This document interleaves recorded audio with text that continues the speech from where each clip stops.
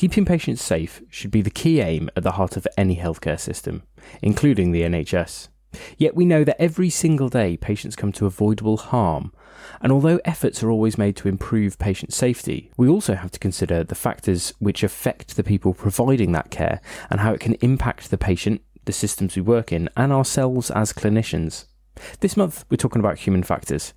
Hopefully this podcast doesn't take up too much bandwidth. Ambulance general broadcast, any vehicles available to book on or come clear for an outstanding Category 1 emergency.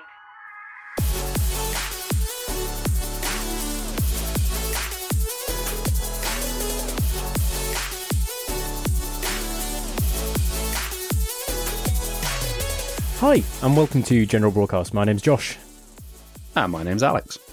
And this month we're talking about human factors. And this is actually a topic that one of our listeners suggested that they thought would be good to talk about. And I completely agree. It comes quite timely for me. I've just done my CRM crew resource management training through work, and it definitely makes you think about the non-technical aspects of the job that we do and how mistakes and errors occur and how we can be better at our jobs without actually being better clinically at them. And this is something that's taken real inroads in healthcare in recent years, and is definitely something that most, if not all, of the listeners will have had some involvement with or education around to some degree. Okay, so let's get started.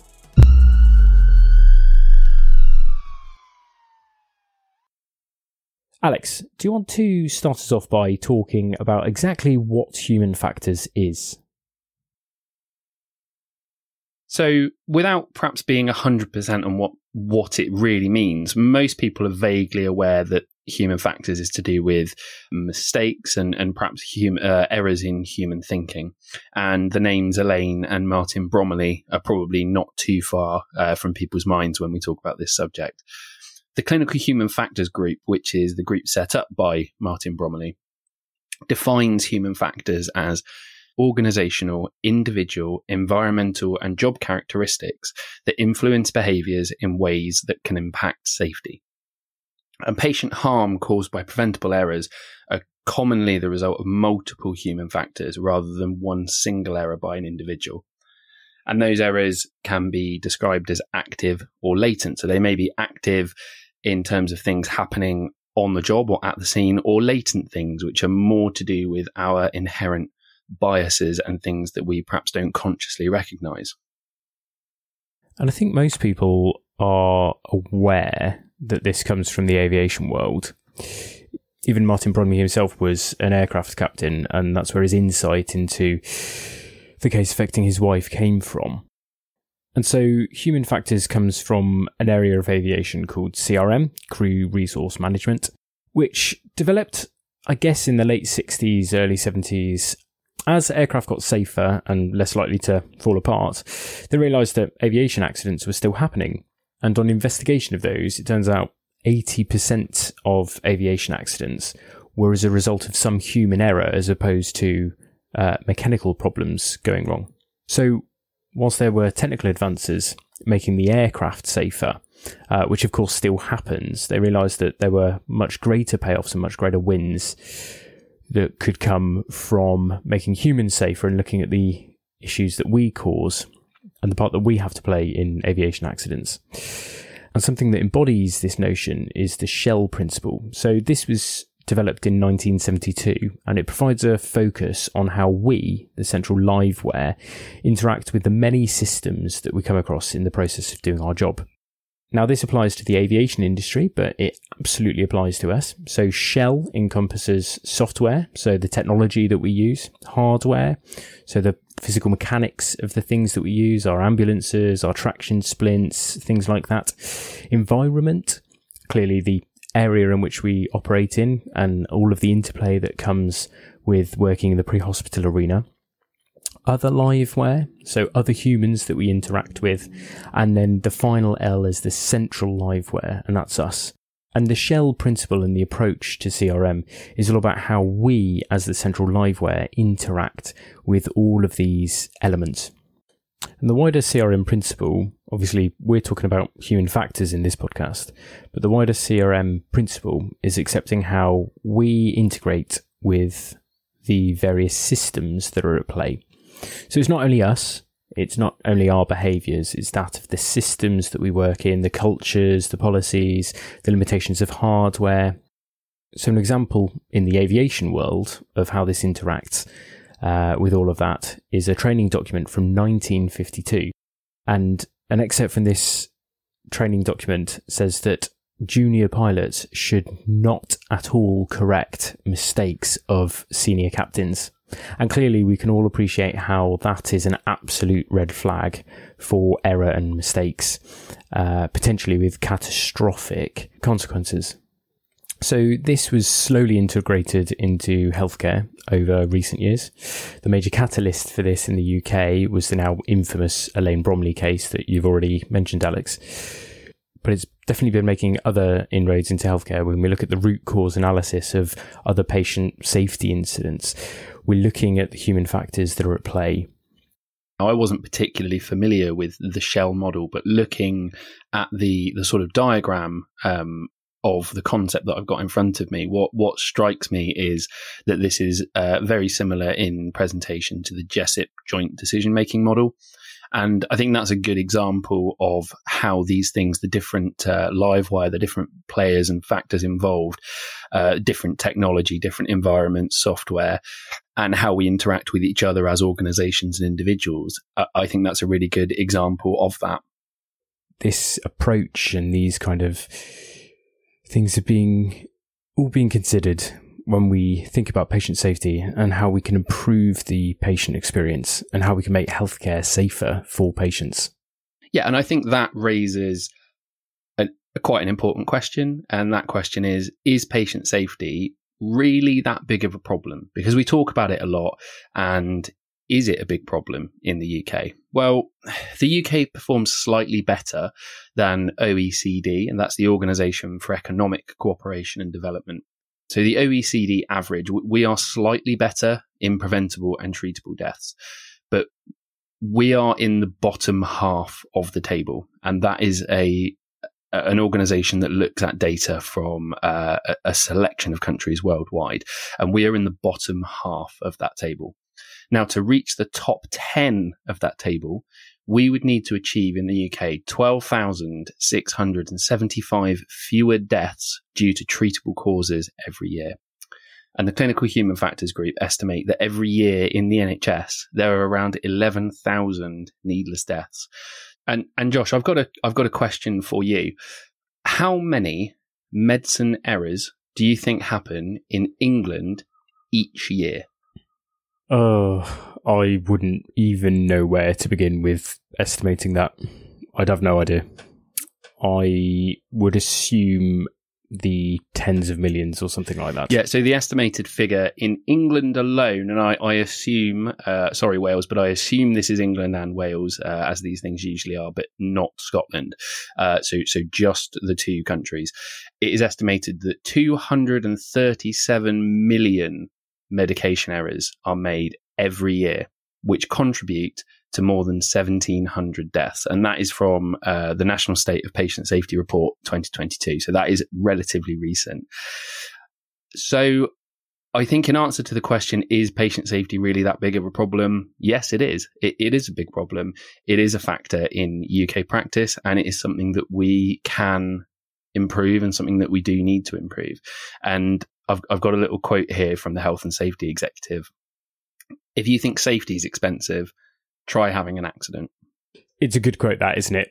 I think it's an important thing to remember and bear in mind.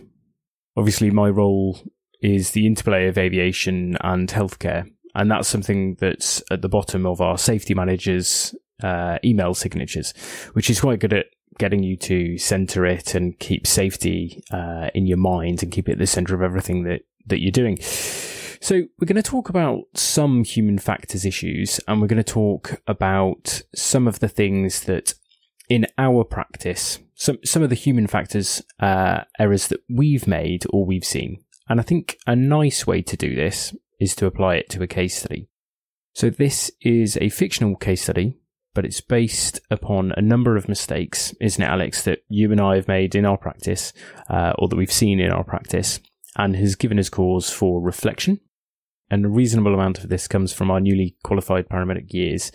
And we know that we've got quite a few listeners that are newly qualified or in that NQP phase. And so we just thought it would be helpful to share some of the issues and errors and be open with you about some of the errors that we've made and what we learnt moving forwards from those instances. Yeah, this is sort of amalgamated, not necessarily worst case scenario, but it's a lot of things that we have experienced and seen, as you say, particularly within our own transition to practice period. So let me read out the case that we've got here for you. Put on your best narration voice, and listeners, pull a blanket up, get comfy in bed, and listen to Storytime with Alex. Don't get too comfy because I don't want to put people to sleep. Yeah, if you're listening in the car, don't get too comfy. But the significant amount of our listeners that we know have us as a bedtime treat. otherwise, this scenario could become real life. So you're en route to a 2-vehicle RTC on a fast-flowing A road, which is a 50 to 60 mile an hour limit. You, as the paramedic, arrive first on scene with a brand new ECA. Now, they've mentioned to you en route that they haven't been to a big RTC before, and they haven't really seen very much trauma. And as you're getting close to the job, you realise and you think to yourself, actually, neither have I. As you pull up to the scene, you realise you're the first ambulance or medical resource on scene. 2 fire pumps are at the scene, and firefighters are rendering initial aid to people still in their cars. You can see that there's 5 cars involved. 2 have minor cosmetic damage, with all occupants out and standing by the roadside. The 3rd car is partially in a ditch at the side of the road. Most of the bonnet is buried in the tree line, but there is a driver clearly trapped in the driver's seat. Car 4 and 5 are badly damaged. They've collided head-on with a 75% overlap, and there's significant intrusion into the survival spaces and 2 occupants in each car. You feel your heart rate elevate. This is not the 2-car RTC that you'd prepared yourself for. As you step out of the cab, you're greeted with the smell of fuel on the floor, the noise of running engines, the cracking of glass, and fire and rescue are beginning to cut and extricate the casualties from the vehicles. Approaching the scene, you put on your high-vis jacket and begin to walk to the side door to get your grab bag. As soon as you grab your response bag, the fire service scene commander is right next to you, trying to give you a detailed handover of what they believe's happened and the clinical situation as they understand it for each patient on the scene. 30 seconds into that handover, your radio goes off, it's control, they want an update. You've asked them to stand by, and no sooner have you said those words that you get a second call from the Special Resources HEMS desk. They want to know if the critical care team are required as HEMS are lifting, and they would also like an update. Josh, have you gone to sleep? No. No, I was coming in. I just had to unmute my mic. I just had to wipe the sleep away from my eyes. It was lovely. It was like one of those calming Zen meditation apps. So I think this provides a useful moment to discuss some of the human factors at play here.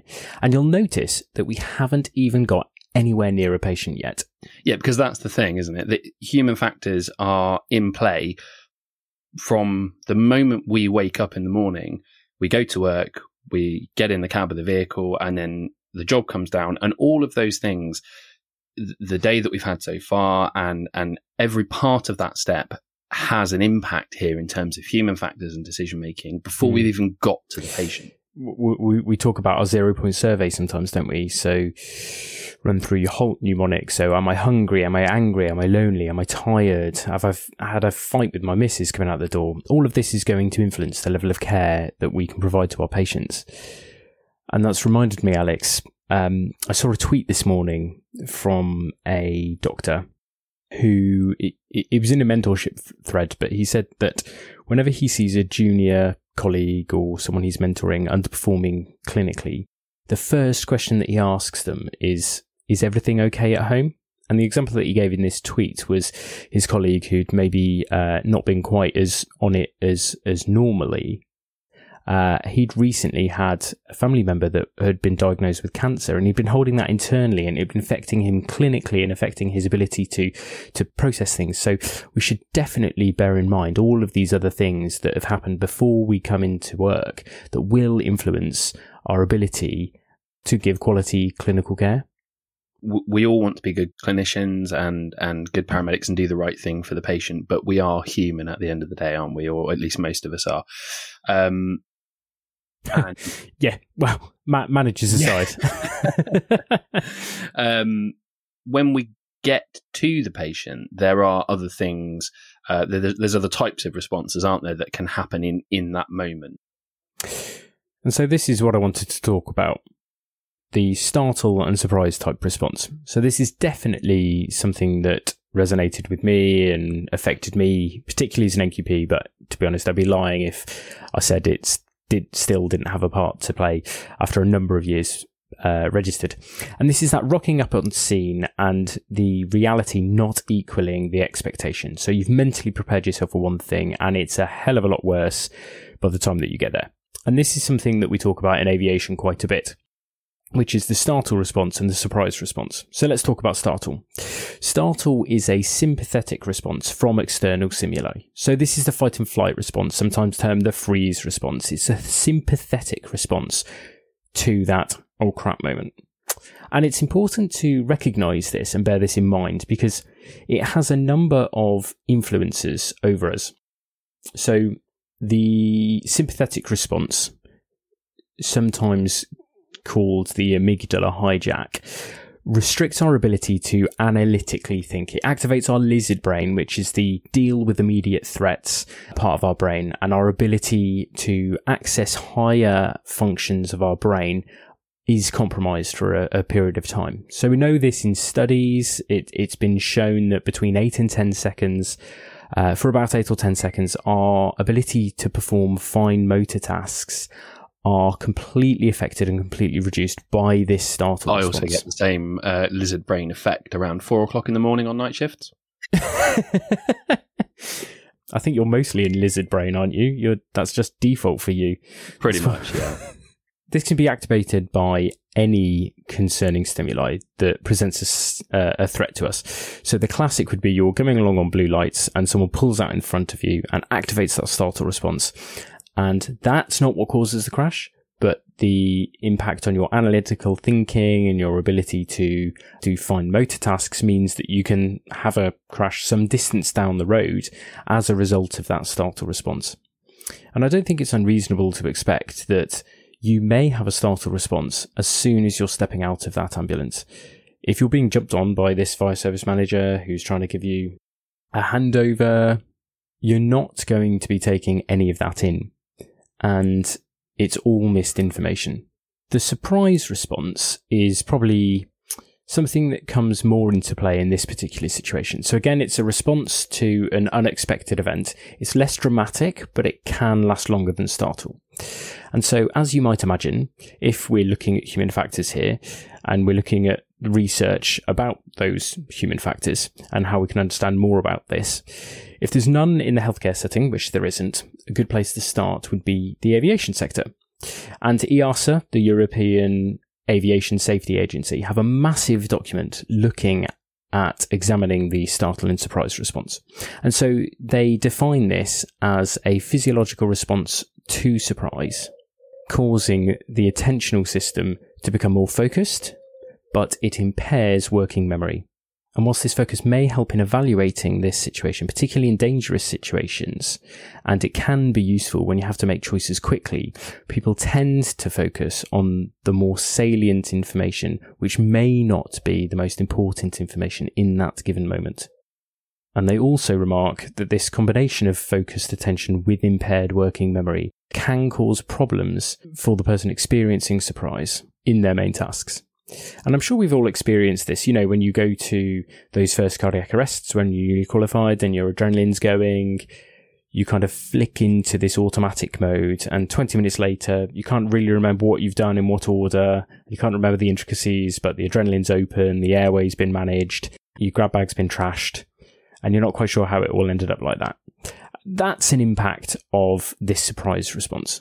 This impact on your working memory will affect your ability to process and analytically review information, and that will put you at greater risk of making mistakes.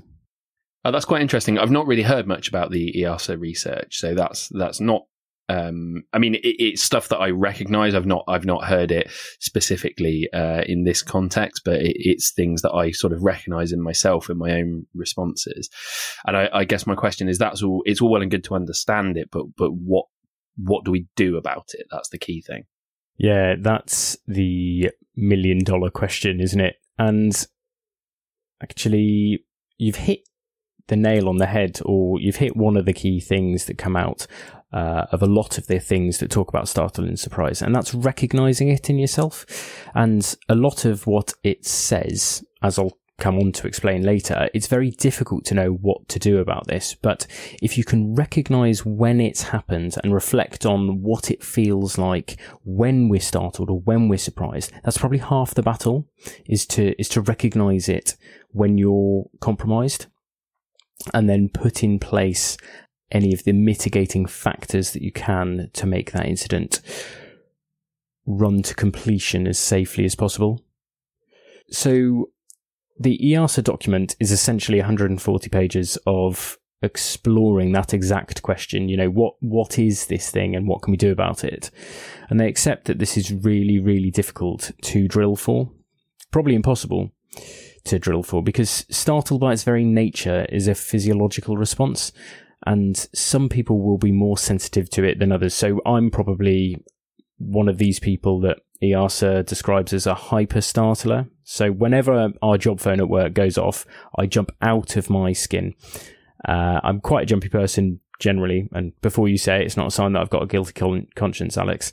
But some people are just more sensitive to startle and surprise than others. To be honest, I didn't think you had a conscience at all. Yeah, I'm sure we'll find it one day.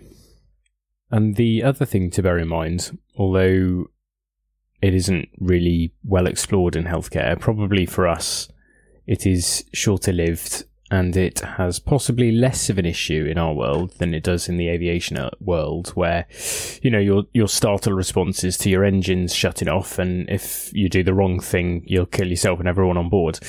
But clearly there is risk in our world as well. And as I say, by its very nature, it's really difficult to train for this, because the whole point of a surprise response is when expectation doesn't equal reality. Now, you can't really sim for that.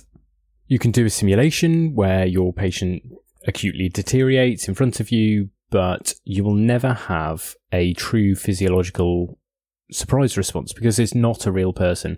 And a lot of the time we go into the sim expecting bad things to happen, don't we? I remember at my OSCEs, you'd be managing a patient with, some mild difficulty of breathing, and you're waiting for them to deteriorate, because the moment that they arrest, that's where the marks start, and you're prepped for this. Whereas the rest of the time you're sat twiddling your fingers, waiting for what's wrong to reveal itself and them to deteriorate, and you don't get a proper startle response.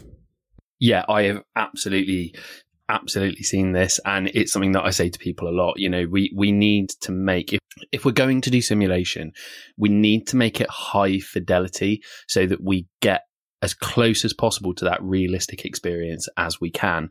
If you don't sim properly, exactly what you were just saying, Josh, if you don't sim properly, you do not get that real experience. You don't get the real startle, and you go into, for example, an ALS OSCE knowing that you are going to be facing an ALS. So yeah, I'm a big, as are you, I know we're both big advocates of realism and of high fidelity simulation. It's never going to be the real world, but you can make it much more useful than kneeling next to a mannequin and talking through what you would do. High realism sim is useful, particularly for managing and getting au fait with technical skills and getting really good with your technical skills. And again, the EASA document says people that are competent and can rely on mental heuristics that we'll come on to talk about a bit later will perform better. But even that, even really high fidelity sim, probably can't get you to the point where you're truly startled or really surprised, because 90% of our work, we're not expecting an issue. It's the same with pilots. The majority of the time, pilots get in a plane not expecting an issue. So that 1 in 1,000 time where something does flag up and it's a problem, it really does grab you. So you said, what can we do? Well, as I said, knowing and reflecting on what it feels like to be surprised or startled is a good start. And again, the EASA safety document that reviewed it, they reviewed near misses and accidents of real aviation situations. And they found that those who were more experienced and had good judgment that they could rely on performed better and recovered better from these instances than perhaps those in their more junior years. But that doesn't really help. It doesn't really answer the question, does it? So are you just saying then that the key is to be better and to be more experienced? Yeah, that's exactly what I'm saying. Be better. Just be better. There is some useful stuff in this document. So they looked at something called the mental upset concept and came up with a number of tools and things that we can do to, 1, control the physiological response and the psychological response of startle and surprise. 2, how we can be fail-safe. So not to make things worse, because one of the things that they found is when something startling happens, obviously the best thing to do is the correct course of action. The second best thing to do was do nothing, because then you're not making the situation worse. And clearly the worst thing to do, and what often happens because we've activated this lizard brain and it's our fight or flight and we do something, we've got an impulse to do something. And they found that most people actually end up doing the wrong thing. And that sounds obvious, doesn't it? Just don't do the wrong thing. But this mental upset concept is designed to give some tools to help not make things worse. So accept that sometimes doing nothing while we get over this initial physiological response to the unexpected event is the best thing to do. And then we need to work out how we integrate with the correct SOP or process to get us back on track again.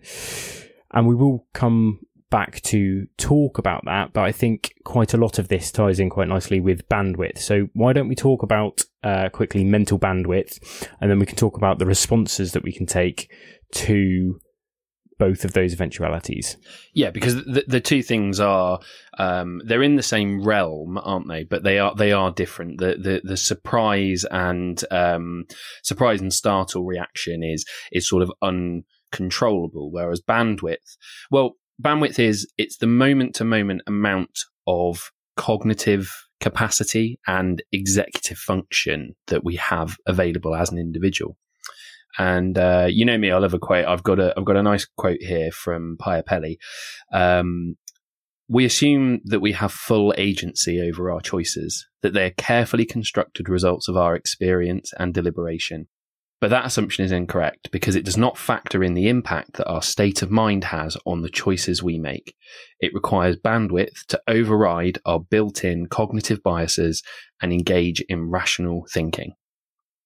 And now, clearly, when we turn up at the scene of something like the scenario that we're talking about, there's a lot to think about. There's a lot to process and deal with during those first few seconds and moments, and even the first few minutes.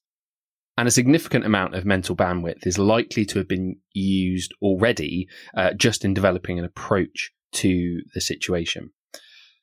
There's the need to provide updates and requests from control and the need to request further resources and provide updates to specialist resources and monitor the changes in what is, by its very nature, a very dynamic situation. When our bandwidth is fully utilized, when we have no more executive function left, you'll find that there are issues with memory, and there's also issues with information processing.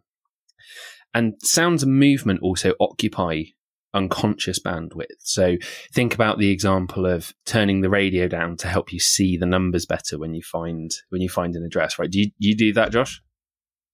Every single time without fail, I literally cannot see addresses if the radio is playing. I mean, the fact that you're overhead in a helicopter is possibly something. but that's the problem. But we all do it, don't we? We all drive past and we go, hang on a minute, I need to turn this down so I can think better. And it's because that those sounds and those things going on are occupying unconscious bandwidth, and sometimes we need to reduce those distractions. That, and it's highly unprofessional to turn up to a cardiac arrest with tub thumping playing on full volume out of the ambulance speakers. Chumbawamba, what a reference! That's going to be lost on a lot of people, I think. That's an insight into the playlists. Go and listen to it right now. Pause the podcast and go and listen to it. So, in the scenario that we have proposed, you're immediately met by an officer from the fire service who's trying to give you a vast amount of information all at once while you've got all these other distractions going on. And we have to think, can that all be absorbed? Is it all pertinent information? And the brain's having to do even more work to filter this out and select the most important information. And we already know that when bandwidth is fully utilized, there is going to be issues with memory and with information processing, and that's going to make this process even more difficult. So the question is then, in terms of bandwidth occupation and startle and surprise reactions, what do we do about it? And one of the things that we have already sort of touched on when we're talking about high fidelity simulation is something called stress inoculation. Exposure to stressful events that aren't devastating but are challenging enough to provoke an emotional instigation and a degree of cognitive processing can nurture that ability to cope with subsequent stress. That's the idea behind stress inoculation, in the same sense that a vaccination provides you with the antibodies to fight a pathogen. The idea that we inoculate ourselves to an initial degree of stress is really what we're kind of talking about when we talk about stress inoculation, and that is where high fidelity simulation and exposure come into it, because there is something to be said for a degree of experience, but it's not all about experience. Sometimes we can achieve some of the same results with stress inoculation, and that is why OSCEs and practice is so important. Purposeful practice as well, like you say, not doing the running through the motions kind of practice, which if you're trying to learn an algorithm, okay, lower fidelity might be useful. But this kind of stress inoculation to really make you better, having a real purpose to make you better at these incidents, you need to be doing everything you can to make it as realistic as possible. So you need to be using kit bags that are as close to what you're used to. You need to be actually performing skills and going through the motions. And, if something screws up, then you do it again, because that adds to this stress inoculation and this training. It's like my dad always used to say, train hard, fight easy. If you do it properly in this sim lab, then it will pay dividends when it comes to doing this in real life. And you've got all of these other complexities like startle and surprise and the sympathetic response going that you can't really emulate in the sim lab. Well, if you've got the mental heuristics and the technical skills down as best that you can, it frees up mental bandwidth to support you when it gets really difficult. Yeah, no, absolutely. I love that quote from your dad. And another one I like is that you don't rise to the occasion, you sink to your level of training. And one thing that you've mentioned to me before, Josh, is something called relax, observe, confirm. So tell me about that. What is relax, observe, confirm? Yeah, so this is what came out of the EASA document I was talking about before. As I said, the startle and surprise response is very difficult to train for. So what they've done is they've come up with a number of actions that we can take when we recognise it in ourselves, and that's why it's important to reflect when it's happened and try and be mindful of what that feels like within ourselves. And the first step is to relax. So the first part of this, they say, is to try and take some physical distance. Now, in the aviation world, They suggest actually pushing your head back into the head restraint, gaining even a couple of centimetres between you and the alarming control panel. Mentally really does help. And putting that into the perspective of this scene, it's ensuring that we put ourselves in a position on scene that keeps us distance from all of that activity and allows us to absorb it without rushing in. So keep yourself away from the hubbub of the scene for the initial stages of your approach to it. Don't rush straight in. Yeah, when I first became a sort of scene commander, I was given some really good advice by a chap who's actually now my boss. But he told me, when you arrive on scene, especially in the second person on scene or in the position of perhaps taking a lead or an operational overview, don't immediately put gloves on, because that will draw you into the scene, and that's part of that taking physical distance. And another sort of example of that is Dr. John Hines talked in one of his seminal lectures about his experience attending serious motorcycle crashes during races, and the first thing he would do is stand on the track, looking around at the scene, and people would look at him and go, "The doctor's here. Why is he not doing anything?" And it's because he's taking in the scene and he's looking for all of those things which he trying to stop himself getting drawn in. And I think those are two really good examples of that aspect of taking a distance and why that can be helpful. So take physical distance. The second thing that they suggest in response to the surprise or startle response is to take a deep breath. Now, this sounds really obvious, doesn't it? But this is about that first goal of controlling the physical response to startle and surprise. And if you rush in with a really high heart rate and a really high sympathetic response going, then you are only going to potentiate this. So taking a few seconds to get yourself under control is really useful. So the next bit is relax the tension in your body. So as soon as you have a startle or surprise response, you're going to tense up a little bit. And again, be consciously aware of this and make a physical, conscious attempt to relax yourself and loosen up.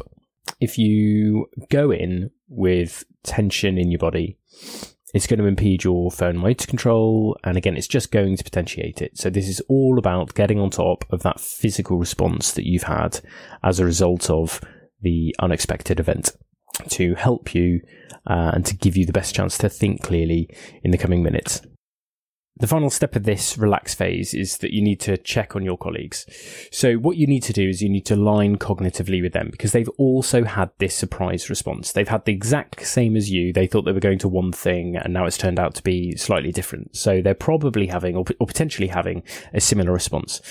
Now, they may be responding differently to you, but ultimately we need to be starting our patient care on the same page. So we need to get on that same page before we start. So the literature suggests doing this by asking an open question.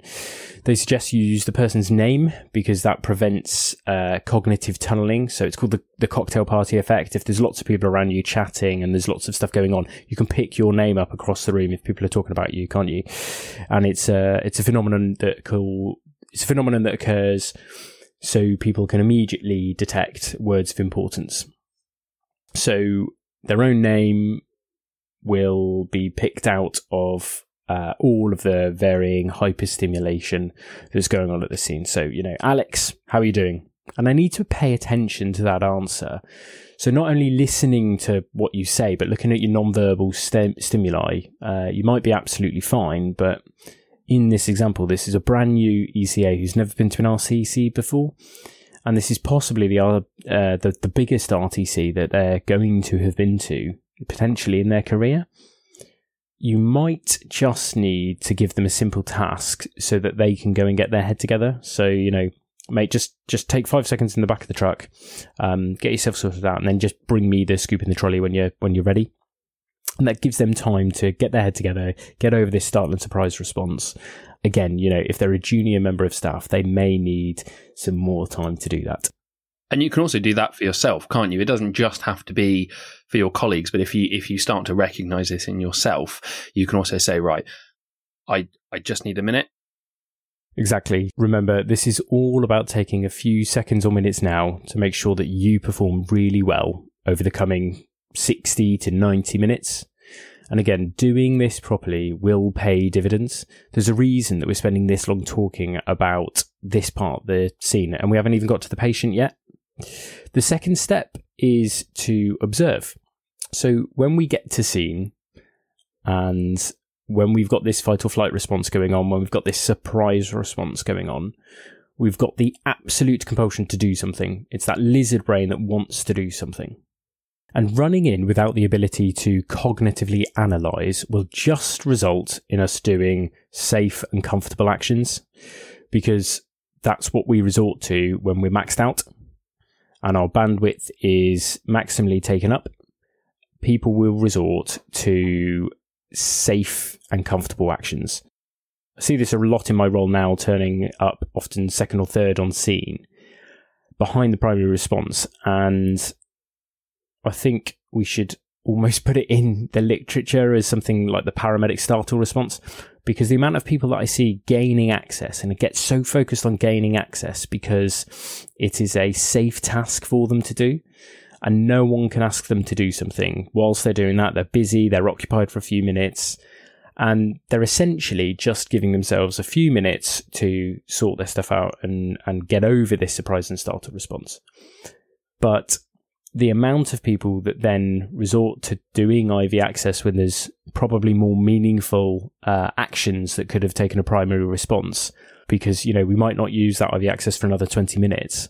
And I think that's an example of a physical manifestation of this surprise and startle response. So by not rushing in and taking a step back, as you've said, Alex, positioning yourself so that we can take a view of the bigger picture and take an active search on for information that's helpful to us to help us get a grasp of the situation, is probably a good place to be.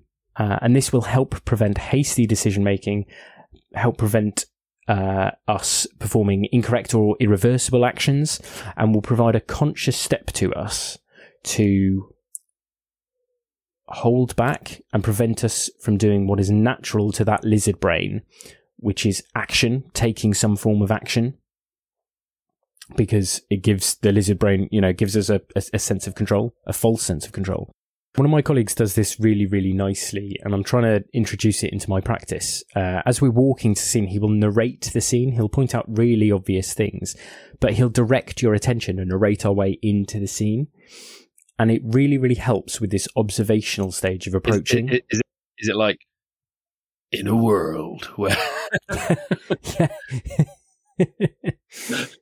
The final stage to what the literature recommends to helping combat this is to confirm with our colleagues a shared mental model and narrate a plan of action.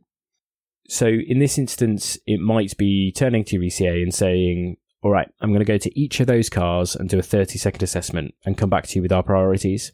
Don't let me get sucked in. Come and grab me if it looks like I've been sucked into doing something like patient care.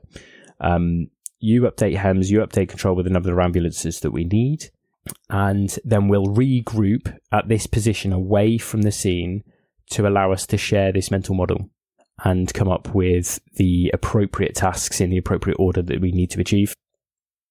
So that's the stages or things that we consider specifically with regards to startle and surprise, and how we can help get ourselves back on track and avoid rushing in with perhaps a compromised cognitive ability. Alex, have you got any more or particular tips about bandwidth in general with regards to this scenario? I'm very aware that this fire officer is very keen to give us a handover. Any tips on how we can maximise the information transfer there?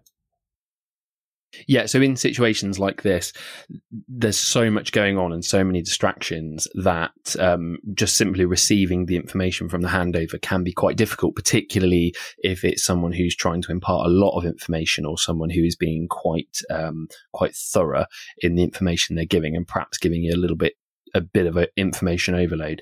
So some things that you can do perhaps to help with that are maybe to slightly remove yourself from the scene to somewhere a little bit quieter, perhaps in the back of the ambulance, provided that's not obstructing your sort of operational overview. But maybe turning your back to the scene as well, so that you don't have those distractions right in front of you in your vision, those visual and audible distractions as well. And any of those things, really, there's no specific guideline that we can really give you, because they're so situational. But it's just having a conscious awareness of the fact that the situation you are in is going to be utilizing your bandwidth. So do what you can to enable yourself to be in a position to receive that information. And do as much as you can external to the scene as well. Because as soon as you get involved, momentum will take over, and you will then not be able to excuse yourself from the scene to get an overall picture of it again. You'll probably get task focused and sucked in. So do as much as you can in the outer periphery of that scene to really set yourself up well before you commit and barrel on in. So I think if we fast forward a little bit now, we go back to our scenario. The scene's now a bit more developed, and the operational commander, the operational officer, is present and is taking over the scene command role. A number of double-crewed ambulances have arrived, and you are now able to focus on your patient, the sickest one, who is still physically trapped in the vehicle.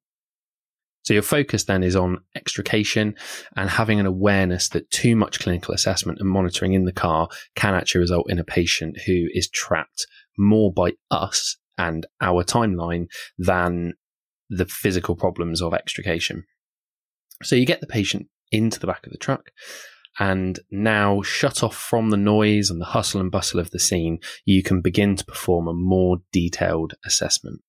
You find the patient's tachycardic and hypotensive with chest, pelvic, and femur injuries. Now you're about to begin management, and there's a knock on the door, and you open the door, and onto the vehicle steps a member of the critical care team.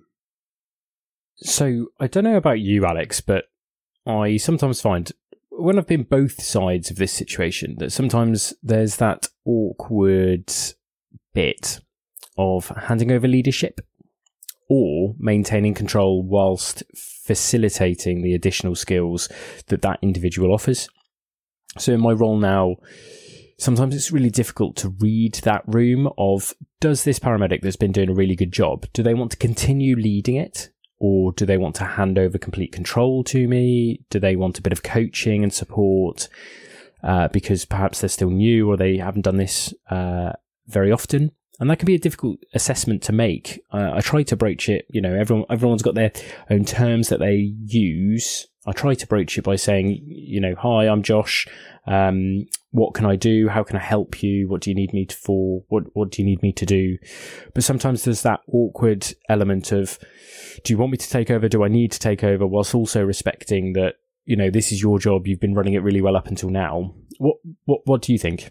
Yeah, it is something that we see in not just in the sense of taking over clinical leadership, but also sort of general scene leadership as well.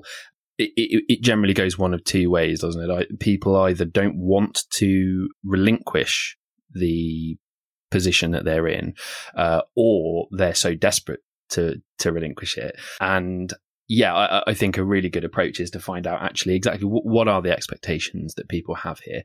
What would you like me to do? Things look like they're going well. What would you like me to do? Or, okay, we are needing to refocus on our priorities here. Why don't we focus on doing ABC? And it's recognizing that that's not necessarily a case of muscling in on a job, and it's not because you're not trusted to do your job, you're not being treated like a child. It's freeing up bandwidth, and it's freeing up that leadership position, whether you are in that position or the person who has already adopted that position is in it. It's freeing up that position and allowing that degree of situational awareness. Sometimes it's useful to just outright say it, isn't it? If you're in a position where you want to pass off control, I think it's completely reasonable to say, I'm a bit maxed out. can you lead this? And we do this all the time at work. A little while ago, I was at quite a big trauma job and had arrived first on scene, and it was pretty manic, and I was just about to start managing the airway. And our second critical care team turned up, and I actually said, well, you're in control now. You lead this, because I need to get task focused on managing this airway. So here's your handover. You're in control now, because I'm going to a bit maxed out with this. So sometimes we need to have that frank conversation about who's going to do what role, and it's absolutely fine for you to continue in the leadership role, but you probably shouldn't be managing an airway at that time as well. Yeah, and it's all about communication, isn't it? And communication is really a key factor in a lot of these human factor issues, isn't it? Because there's things that we need to do both as communicators and as people who are recipients of that communication. So as the communicator, we need to make sure that it's an appropriate time for the communication. What are the people around us doing? Is it a good time to have their attention, or are we going to detract from care by doing that? Are they ready to receive the information? And sometimes it may be as simple as actually asking them, are you ready? Are you ready to have a handover? Keep the information concise. And that's not just at scene, also in hospital. People have a very limited, probably 30 to 45 seconds degree of attention for a handover. And beyond that, if you're going on too much, you've really started to already lose people. As the communicator, it might be appropriate to confirm receipt of the information, so get them to perhaps say the information back to you, or just check that they have an understanding. Yes, I heard you, I understand. And if your communication is going to be out to the wider room, there's a concept called 10 seconds in 10 minutes, and that's taking 10 seconds to talk about, okay, everyone, we're going to take 10 seconds and we're going to talk about the next 10 minutes of care. Get people to stop and listen. Otherwise, the risk that you have is announcing things to a room full of people who are not paying attention. I think that's really key, is making people stop what they're doing.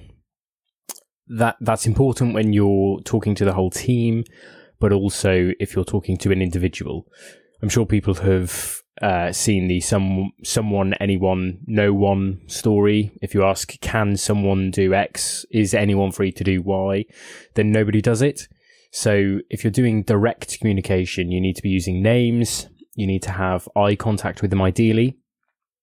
Sometimes it's appropriate, particularly if it's a busy scene, to have a physical line of contact with them. So put your hand on their shoulder and say, Alex, I'm giving you task critical information. Are you ready to receive information? And don't just send, ensure it's going to be received. I think that can also be carried over into our handovers at hospital. So when you're taking these patients into a room full of lots of people who are just wanting to jump on this patient. Yes, Alex, you said you need to keep it concise. 30 to 45 seconds is probably as long as you're going to hold their attention. But I often start my handovers now by turning to the TTL or the team leader and saying, this patient is stable for a hands-off handover, because that reinforces that you expect people to not do stuff, not be putting blood pressures on, not be taking your obs off, and encourages everybody to listen to you. Yeah, that's a really good tip. I like that. I might start using that myself. So the other side of this is being the person who is receiving the information, and there's a couple of little things that we can do here as well. So make sure that you do stop what you're doing, and ideally make eye contact with the person, both for the non-verbal communication aspect, but also to show them that you are ready to receive information. There's not really very many tasks that are so important that you can't stop for 20 seconds. But if you are in one of those tasks, if it is a time critical task, then perhaps say, hold on to that information for a minute, just hold on for 1 second, and then, okay, go ahead. I'm ready to listen now. But one caveat I would say to that is, if you are a communicator and you see something happening that is a risk, that is a danger, you need to make that very clear. Stop. Something whatever the problem is. So there are very few tasks that you can't interrupt, but if you see something that is potentially going to cause a risk, unless it stops right now, you need to be very, very clear about that. And depending on what it is, isn't it, it would depend on how you tailor that information. So some people talk about cuss words or graduated language as an approach to dealing with somebody who might be making a mistake or a team leader who's making a decision that you think might be wrong. I have a variety of excellent cuss words for when people are making mistakes. Yeah, nothing that's going to get you struck off. And unlike what you might be thinking of, Alex, the C in this acronym stands for concerned. So you use graduated language. It might be, I'm concerned that this might be the wrong option to do, or I'm concerned that we're not doing X. If they've not responded to that, and most people do, but if it's been dismissed or not heard, then you'd move on to saying, I'm uncomfortable. And that definitely works quite well in my experience. Nobody wants to make anyone uncomfortable. A reasonable person doesn't want to make a member of their team uncomfortable. So if you're uncomfortable about something, then it normally gets attended to. The next thing would be, I think this might be a safety issue. You use the word safety in there. That often gets people to listen in and stop what they're doing. And then the final thing would be to say, I'm scared. I'm scared that we're going to harm the patient, or I'm scared that we're doing something dangerous. And that kind of graduated language is quite a nice way to not go in at 100 miles an hour. I'm scared, this is really unsafe. You're using a pink cannula and I think you should be using a green. Clearly that would be inappropriate. But it's quite a useful framework for people to communicate worries and bring it up with the team in a safe format. And if you're someone like me who really doesn't do well with conflict, I'm not really very good in conflicting scenarios. That's quite a useful framework to base your communication on and to stand up for yourself in the name of patient safety. Okay, well, I think that's all we've got time for. Just before we summarise though, don't go anywhere. If you're listening to us on Spotify, you might notice at the end of this episode, you're going to be asked a couple of questions about whether you enjoyed it, was it useful to your practice, and crucially, what can we do next that would be helpful to you? So we're going to try this new thing on Spotify, this new Q&A session. This is your ability to ensure that you get really useful CPD, even if you're just saying this was along the right lines, keep doing this kind of stuff, or this was really unhelpful, I want you to focus on really clinical things, or if you want to give us even more specific feedback than that, please do. Please do give us that feedback so that you can help us to keep making free, useful CPD for you that are listening. So thank you for doing that. If you're not listening on Spotify, then, ask yourself, why not? You can still give us feedback. That's available on the website, generalbroadcast.org.uk, or directly to our email, generalbroadcastpodcast@outlook.com. Okay then, let's summarise.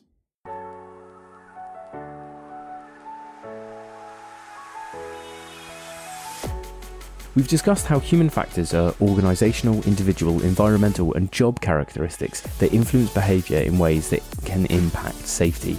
In this episode, we've looked at the surprise and startle response. We've talked about how startle is a sympathetic response from stimuli that activates our freeze or fight and flight response.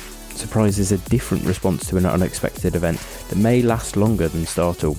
However, both can impact working memory and affect our ability to critically and logically analyse information, potentially subjecting us to making less safe decisions. We've talked about how we can attempt to overcome this by recognising it in ourselves and taking note of what those physiological responses feel like, taking a second to get over that physiological side and get back in control. We can take a second to consciously observe the environment for that pertinent information and then get the team together to develop a shared mental model. We can create more mental bandwidth by delegating to the team, and we've discussed how leadership and authority gradients can come into play in the work that we do. Often frank discussion around these roles can overcome this, and we've also talked about how we can use cuss words or graduated communication to convey our concerns to seniors in the team. Finally, we've discussed how communication requires both good behaviour on behalf of the communicator and the receiver.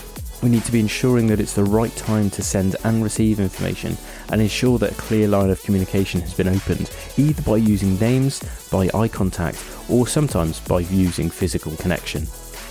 But that's all for this month. Thanks very much for listening, and we'll see you next month.